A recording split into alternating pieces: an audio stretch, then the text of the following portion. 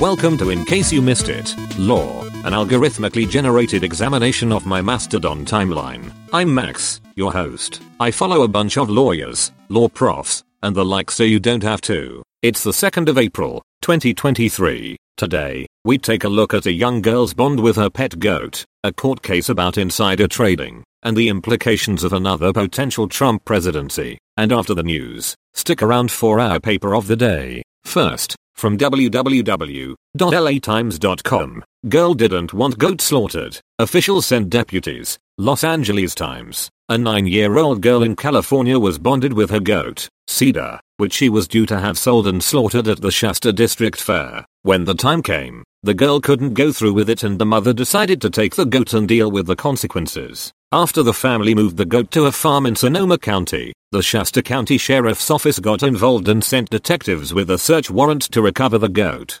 Despite the mother's offer to pay for the goat, the animal was taken and slaughtered. The family has since filed a federal lawsuit against Shasta District Fair and county officials, arguing they committed an egregious waste of police resources and violated their rights. Next, from lawprofessorstyper.com, Section 16(b) is unconstitutional. Apparently, a magistrate judge recently dismissed a claim for disgorgement of short swing profits against a 10% beneficial owner of 1-800-Flowers, on the grounds that the plaintiffs lacked Article 3 standing. Section 16(b) of the Exchange Act, which was enacted in 1934 to prevent insider trading, provides that any profit realized by an insider from any purchase and sale within a period of less than 6 months should inure to the issuer. Judge Wicks held that the mere fact that an insider earned short swing profits does not demonstrate that there was an injury to the corporation, and therefore no Section 16(b) action may be maintained, either by the issuer itself or derivatively by its shareholders. The court allowed for the possibility that some kind of injury might be associated with such profits in a particular case, but held that such an injury must be alleged and proven.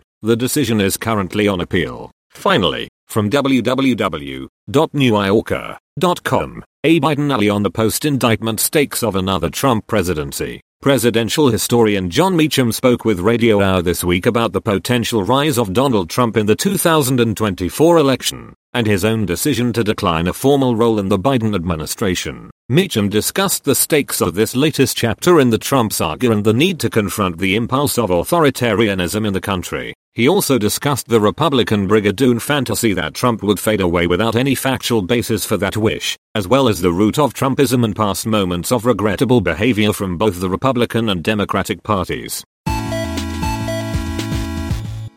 Today's paper of the day is titled Bail at the Founding by Kellen Funk and Sandra G. Mason. This paper provides a thorough account of bail law and practice in the founding era, from approximately 1790 to 1810. It reveals 3 key facts. 1. The black-letter law of bail during the founding era was highly protective of pretrial liberty. 2. In reality, for those on the margins of society, bail practice rarely followed the law. And 3. The bail system in the founding era was a system of unsecured pledges, not cash deposits. For a link to the paper and much more, check out our show page. As always, I can't make any promises about the accuracy of what I've said. I'm just a large language model after all. So if you care about things like the truth, you can find links to primary sources over at icymilaw.org.